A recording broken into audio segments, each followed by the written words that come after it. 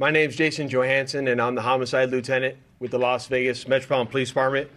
And my goal here today is to walk you through our investigation and what led us to the indictment of Duane Davis, also known as Keffe D, for the murder of Tupac Shakur. This case has been reviewed by our homicide team and homicide detectives for over 2.5 decades. And ultimately, our persistence in this investigation has paid off. Let me walk you through a timeline of events that as we know them right now.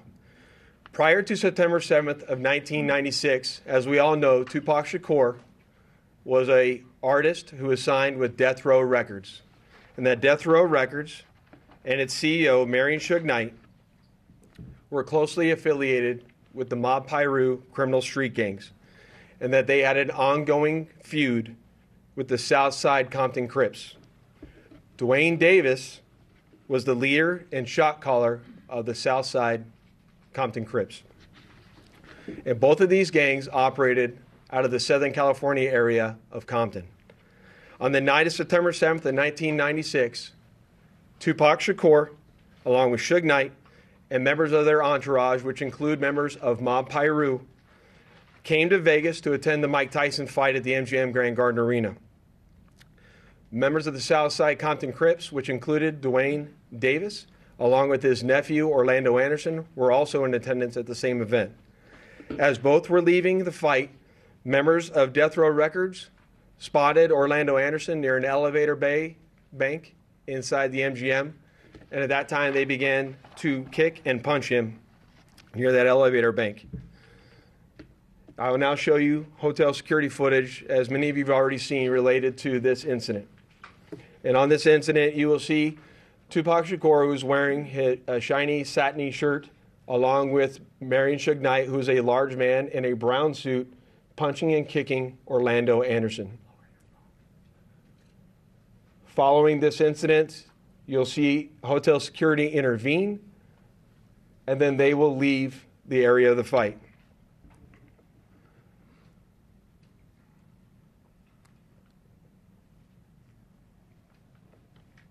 Little did anyone know that it is this incident right here that would ultimately lead to the retaliatory shooting and death of Tupac Shakur. Following this incident, Tupac and Suge Knight both left the MGM to make their way to a post-fight party, which was to occur at a local nightclub. At the same time, word had spread amongst members of the Southside Compton Crips of what had occurred inside the MGM. And then that's when Duane Davis began to devise a plan to obtain a firearm and retaliate against Suge Knight and Mr. Shakur for what occurred inside the hotel against Mr. Anderson. After Davis obtained a gun, he entered into a white Cadillac along with Terrence Brown, DeAndre Smith, and Orlando Anderson. Based on our investigation, this is where we know they were seated. At some point in time, as they were in the white Cadillac, Mr. Davis took the gun that he had obtained and provided it to the passengers in the rear seat of the vehicle.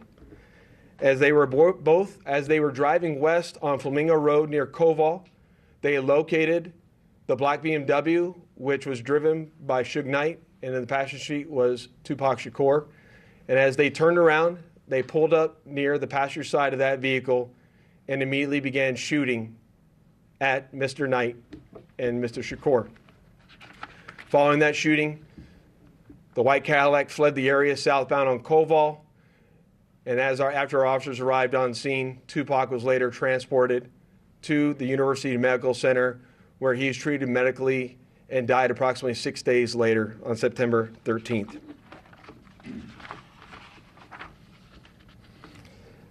My homicide section handled this investigation from its onset and for a short amount of time.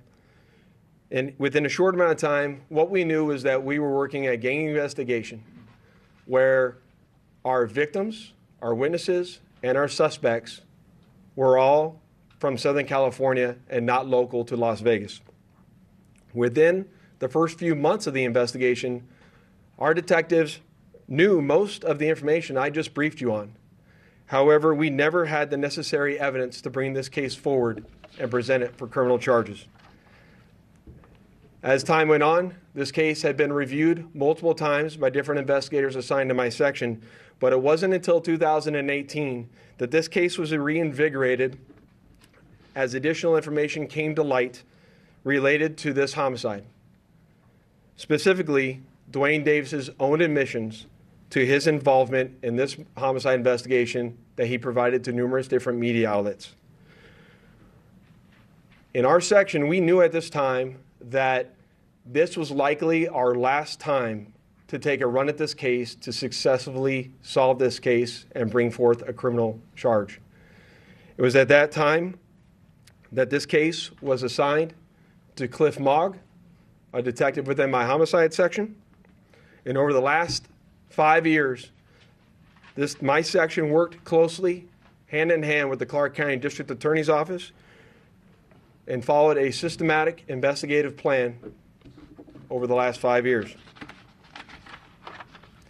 We've conducted countless interviews and corroborated numerous facts that were not only consistent with the crime scene on the night of the incident, but also corroborated and were consistent with the sequence of events that night.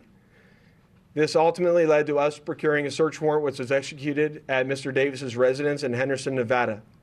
And following the execution of that search warrant, in close coordination with the District Attorney's Office, this case was presented to the grand jury, which ultimately led to Davis being indicted on charges of murder. An arrest and indictment in the murder of legendary rapper Tupac Shakur. Really, investigators, they're going into stunning detail about how his murder was a retaliatory killing, that an investigation in which they knew soon after the murder of Tupac around September of 1996, the details of, but a case that went cold until 2018, and now one that is headed potentially for a conviction.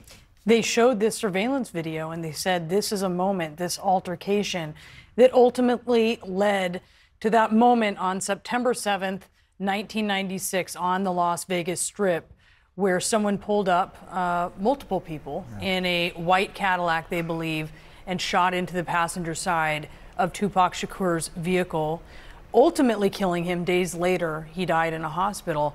But I think people are in disbelief today. Fans of his music, people who knew him, his family as well, they've carried this hurt for so long.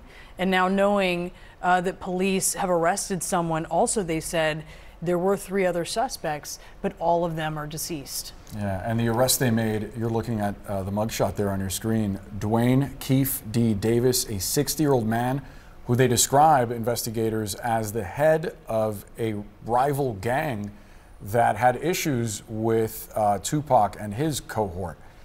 Let's discuss these latest details with CNN's Josh Campbell and also with us, CNN legal analyst Joey Jackson. Josh, first to you. There was a lot of detail in what we just heard from investigators there, going over all the evidence that they collected.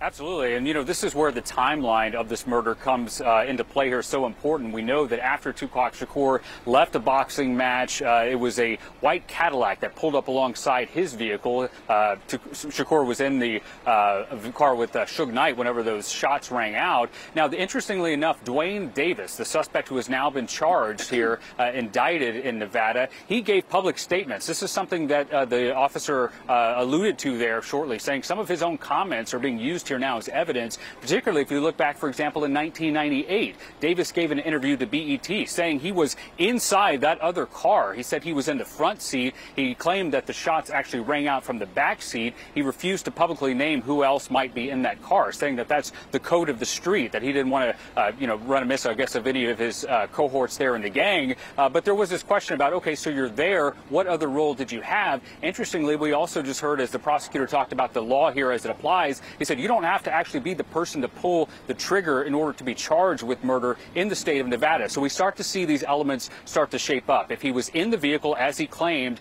and that actually plays into the law that you don't have to pull the trigger to also be charged with murder, police believe that he was, as they described, the shot caller here, the person who devised this plan to retaliate against Shakur and ultimately lead to this murder, guys.